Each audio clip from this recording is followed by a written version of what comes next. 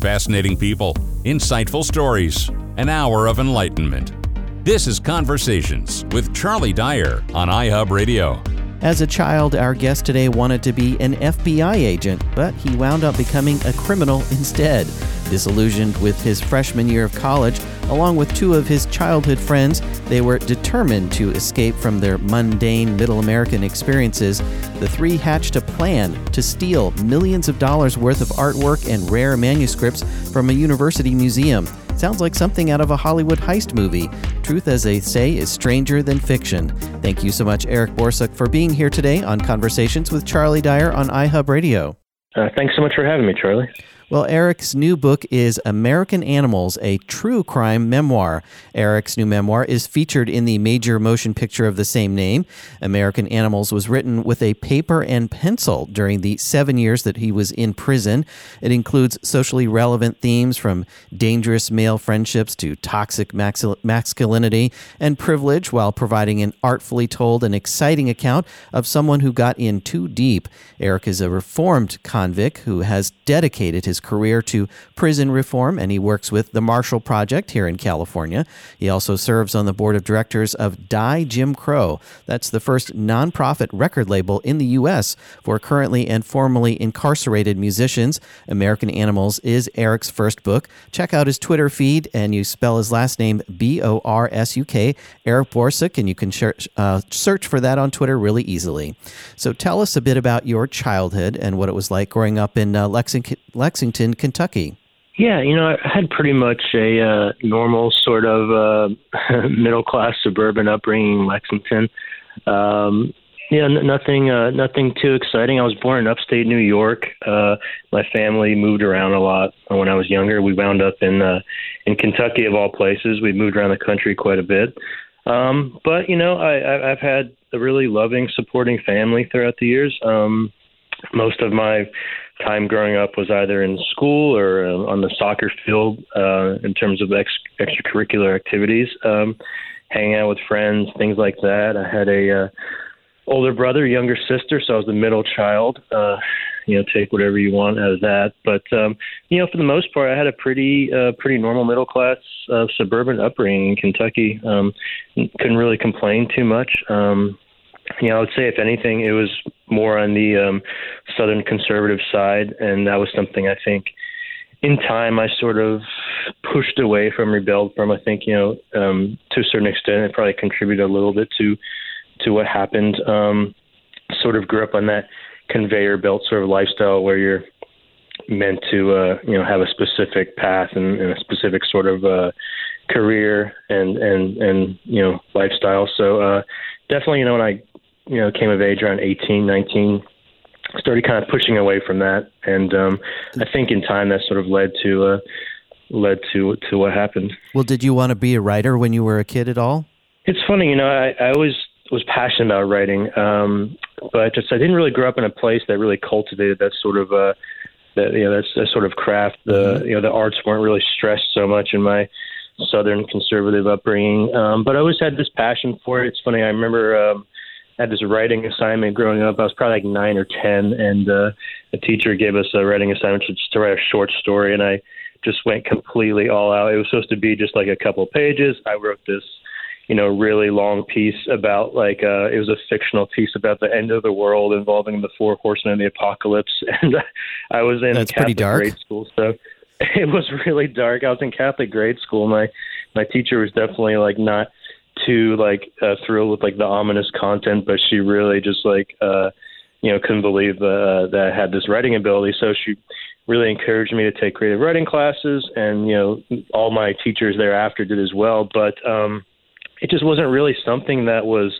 a thing where I was growing up, and so I just kind of put it on the back burner. Didn't really think much of it. I always knew that I loved writing, I loved literature, but was just always on the soccer field or hanging out with friends, doing the typical sort of suburban, middle American sort of Southern things. And it wasn't really until I got to prison, honestly, spoiler alert, I guess, that I really kind of just dove into it full force. Well, talk about your two childhood friends, Warren and Spencer, and the kinds of things that you did as kids. Were you getting into trouble then at an early age? Not so much at an early age. We met actually playing soccer, probably about 13 years old. They were friends before me, but not too much longer. We all just hit it off right off the bat. Something about the two of them combined with me. We all just really clicked, the three of us. Spencer was a gifted artist already. Still is an amazing artist. Warren was a really well-read, teenager with like political aspirations, and something about them, they just seemed different, and we were able to kind of, I think, explore, ideas that most kids our age weren't doing, and something about that just really appealed to me, and we all just became fast friends after that, and all through high school, all the way up to college, and probably a bit of that contributed to what happened, those ideas of, pushing these sort of existential boundaries at a young age, and trying to, kind of see all that we could get out of life, and our understanding of humanity, and probably to a certain extent led to where we ended up. Well, you wrote your new memoir the old-fashioned way, as I said, with paper and pencil. That's certainly commitment. So talk about what inspired you to want to then share your story and not just put that whole experience behind you. Yeah, it's funny. I never really intended on publishing this book. Really, it was more just like a writing exercise that I could work on every day in prison. Actually, I just wanted to have something, a project that I could work on daily, so I could find my voice and just kind of find my way. And never really thought much about autobiographical writing. It never really appealed much to me. I always wanted to be like a novelist or a investigative journalist or something like that. Just the kind of art form of like memoir just didn't really appeal to me. I don't think I'd really read much memoir that excited me. I think most of the stuff that excited me was novels, fiction. But the more I got into it, the more I really started appreciating it. It was something that wasn't easy at first. Just writing about myself didn't appeal to me. It felt kind of vainglorious to a certain extent. But in time, I really started to appreciate, the story and the craft. And I knew that I had to really get this story out of me. It was such a part of my life at that point that I knew I couldn't really move on just with my life and also with writing projects really until I got this story out of me. And so it took a while to find the right tone and the right voice, but eventually I think I did. And I wrote that when I was 23 years old in federal prison. I'm 35 now, so this is certainly a story that's taken up, over a decade of my life. But I'm really happy just to finally have it out in the world, and I can kind of move on now. It's not an easy thing to get published, even for someone who hasn't gone to prison. As a newly published author, tell us about how you actually landed a book deal. Were you looking to get published before American Animals, the movie, was made? I wasn't so much. I kind of put this book on the back burner. Honestly, I trashed a lot of it too. When I left prison, I just kind of, was like, okay, well, that was a fun writing exercise, and it was cool. But I kind of threw some away. I kept some of it. It wasn't until the director of the film said I let him read my manuscript, and he just loved it. And I let him read what I had left of the manuscript still, quite a bit still at that point. And he loved it. He said, can I use this title for the movie? He loved the Darwinian sort of, evolutionary themes that I kind of built in there. And it wasn't until that point I was like, maybe I do have something here that people are interested in, and maybe I, could get this published. And that's really when I started kind of taking it seriously. But up until that point, I hadn't really thought about it too much. Probably seems surprising, because it's such a big part of my life, and probably seems like the obvious thing. But I think just writing about myself felt weird. I didn't really, like the idea of, putting that story out into the world, like as the thing that everyone knew me as. But in time, I really started to accept it and come to terms with it, and realized that I kind of I did have something sort of special here that people did want to hear about. Eric, talk about where you and your friends Warren and Spencer were at in your lives before you actually decided to rob the library. Yeah, I think we all grew up with this idea that we grew up in this sort of conservative, bubble, this sort of Southern conservative suburban bubble. And we just kind of, I think around the age of 18, started really rejecting it. just realizing that we didn't really know ourselves at all. We just had been raised to have these certain beliefs about who we were, almost like as if they're personas. We didn't really have a true identity. And I think we started rejecting that idea. And we thought that college would be the sort of salvation for us. Like once we got to college, everything would change, everything would be different. But when we got there, it was just more of the same, just on like a larger scale. And I think that was really a big blow to us. And, not to say that that's the same for college everywhere, just our experience, that was certainly the way it was at a state college in Kentucky. And I think we all just started searching for escape. And, for whatever reason, crime just became our escape. And very disillusioned, naive, I would say, at that point in our lives. Mm-hmm. And I think there's a certain time in the particularly young men's lives where they can really do some damage when they're rejecting these sorts of ideals. And so that's where we were, and we just kind of reached for what was in front of us. And it was this idea of sort of crime rebellion, and it just sort of kept snowballing and turning into something much bigger until finally Warren approached me one day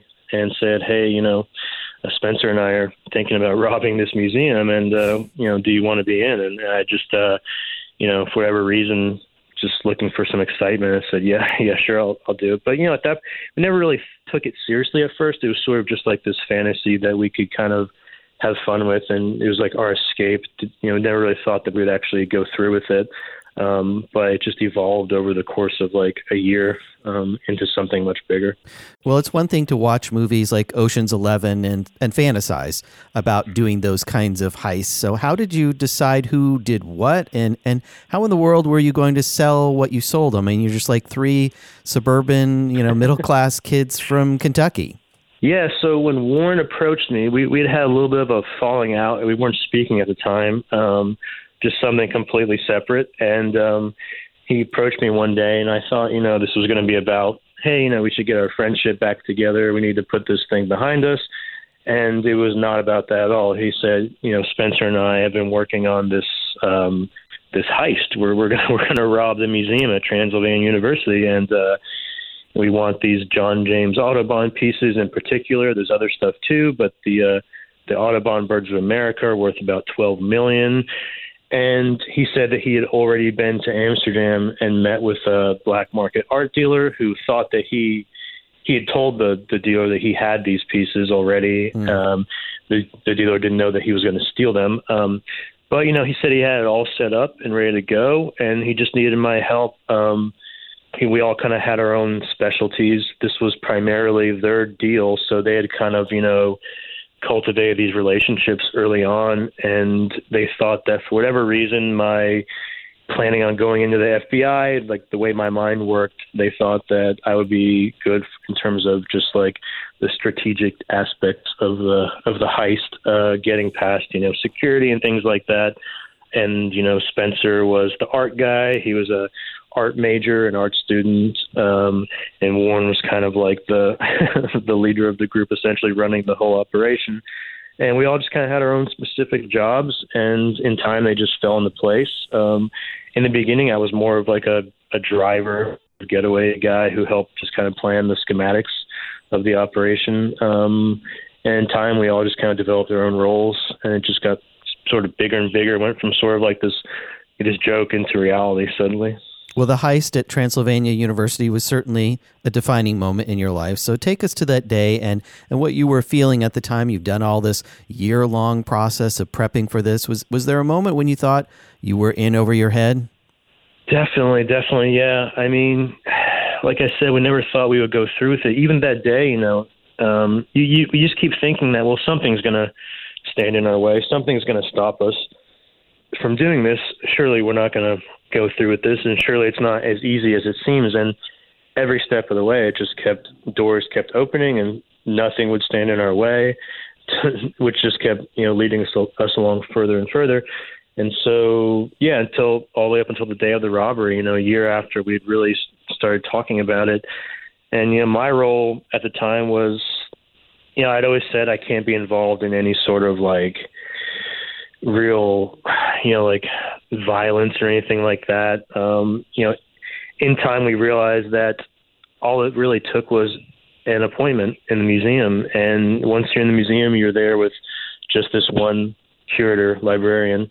And, I'd always told Warren, like, I can't be involved in any sort of, like, subduing anyone or anything like that. And he said, I'll take care of it. Don't worry about it. All you have to do is show up, and I'll call you. You show up. You help me carry the books out to the van, and we're gone. And so the day of the robbery, I'm still thinking, like, oh, my God, I can't believe we're doing this. But I think I'd sort of justified the crime because I knew that I wouldn't have to be involved in anything really, like, too sinister or, like, violent or anything like that. And I think that's how I justify it in my mind that, well, I'm just loading up some books and that's it, but, however ridiculous that might sound, but that's how I'd sort of justify it to myself. And so the day of the crime, I get the call. I'm waiting on Warren's call downstairs in the library. I get the call. He says, come on up to the museum. Everything's taken care of. Well, when I get up there, the curator, librarian opens the door for me to the museum, and I'm just like standing there in shock. I can't believe what's happening. This isn't what we planned. I'm thinking abort mission, just run away. What do I do now? But, she leads me in the museum. I don't know if we're just going on a tour now or what's going on. I don't know if we're even still going through with it. So I'm kind of in panic mode. I'm frozen. And at one point I just see Warren kind of give me this look and I say, oh God, it's getting ready to happen now. And I just realized that now suddenly I'm involved. I mean, I was always involved, but now I'm in much deeper than I ever had anticipated. It's very real.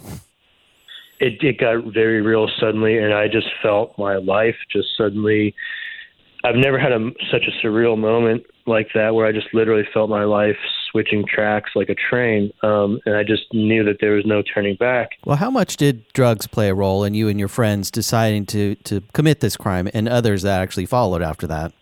Yeah, we were certainly living this, kind of crazy, drug-fueled college lifestyle. But, I think, that's definitely been played up over the years. I don't want to, give it more, credence than it deserves. I think really we were just very lost and disillusioned and searching for escape and excitement. I think we were all just kind of done with these lives that we've been living and growing up with, and we were searching for a way out, and obviously searching for escape in all the wrong places. But there's definitely quite a bit of drug use for sure. I just don't want to blame it on the drugs. We definitely, I think, knew what we were doing, and we knew the consequences for sure. Well, we certainly do lots of things in our lives that we look back and we have, sort of our hindsight. So as you were writing this memoir, what would you say was one of the most difficult things for you to have to recall and commit to paper? Yeah, I think for me, the heist scene was by far the most difficult thing for me to write about. I think just being there when that happened, it was so shocking. And I think over time, my memory had sort of blocked out some of the more traumatic elements. So having to go back and write about the heist scene, the robbery, I think for me was something that was particularly difficult. I was in prison at that point, and I just found that I was almost still too close to the crime. I think at times you have to get away from a story almost to a vantage point where you can look in on it and write about it properly. So I definitely had trouble with that. It's something I had to rewrite quite a few times over the years. Eventually, it just kind of all came back to me and made sense. It just took a little while for sure. But by far, the heist scene, the actual robbery scene was the most difficult for me. And any of the scenes where I really, started to reflect on the people I had hurt in my life. There are a lot of scenes where I talk about my mother and my family. Those are things that were definitely difficult. When you're finally in prison, looking back on the things you've done and the people you've hurt, it all becomes very, very clear and poignant. And, much of this was cathartic for me, I'm sure. But definitely those moments were the hardest things to write about. Eric Borsuk is our guest today on Conversations with Charlie Dyer on iHub Radio. The new memoir is American Animals. Check out his Twitter feed. It's just Eric Borsuk. Check it out. Borsuk is his last name. Thank you so much for being here today on Conversations. Charlie, thanks so much for having me. It was a real pleasure.